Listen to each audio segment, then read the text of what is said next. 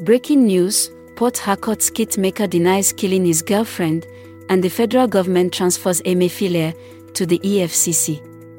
This and more are the latest news developments in Nigeria.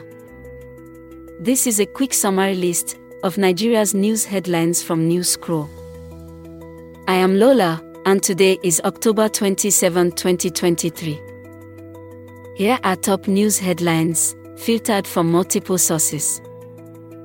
The House of Representatives has urged the federal government to auction all police barracks nationwide. Report by The World Nigeria.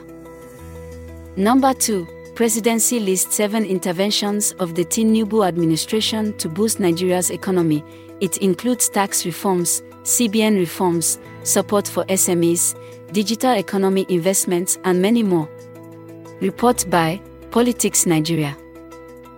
Our final 3 headlines are as reported by The World Nigeria, Comes Update, and Daily Post.